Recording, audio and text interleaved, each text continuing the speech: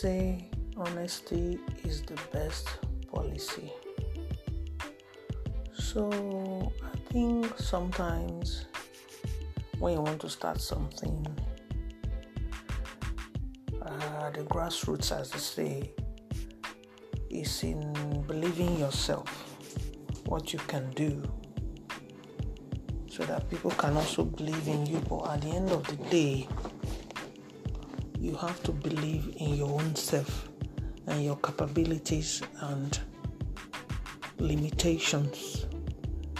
And that's what it's all about. I always try to preach positivity in anything I do or see in life. I take it as challenges to be better in the future. That's why one of my hashtags is always know your worth, be yourself, do you, and believe in the power of positivity.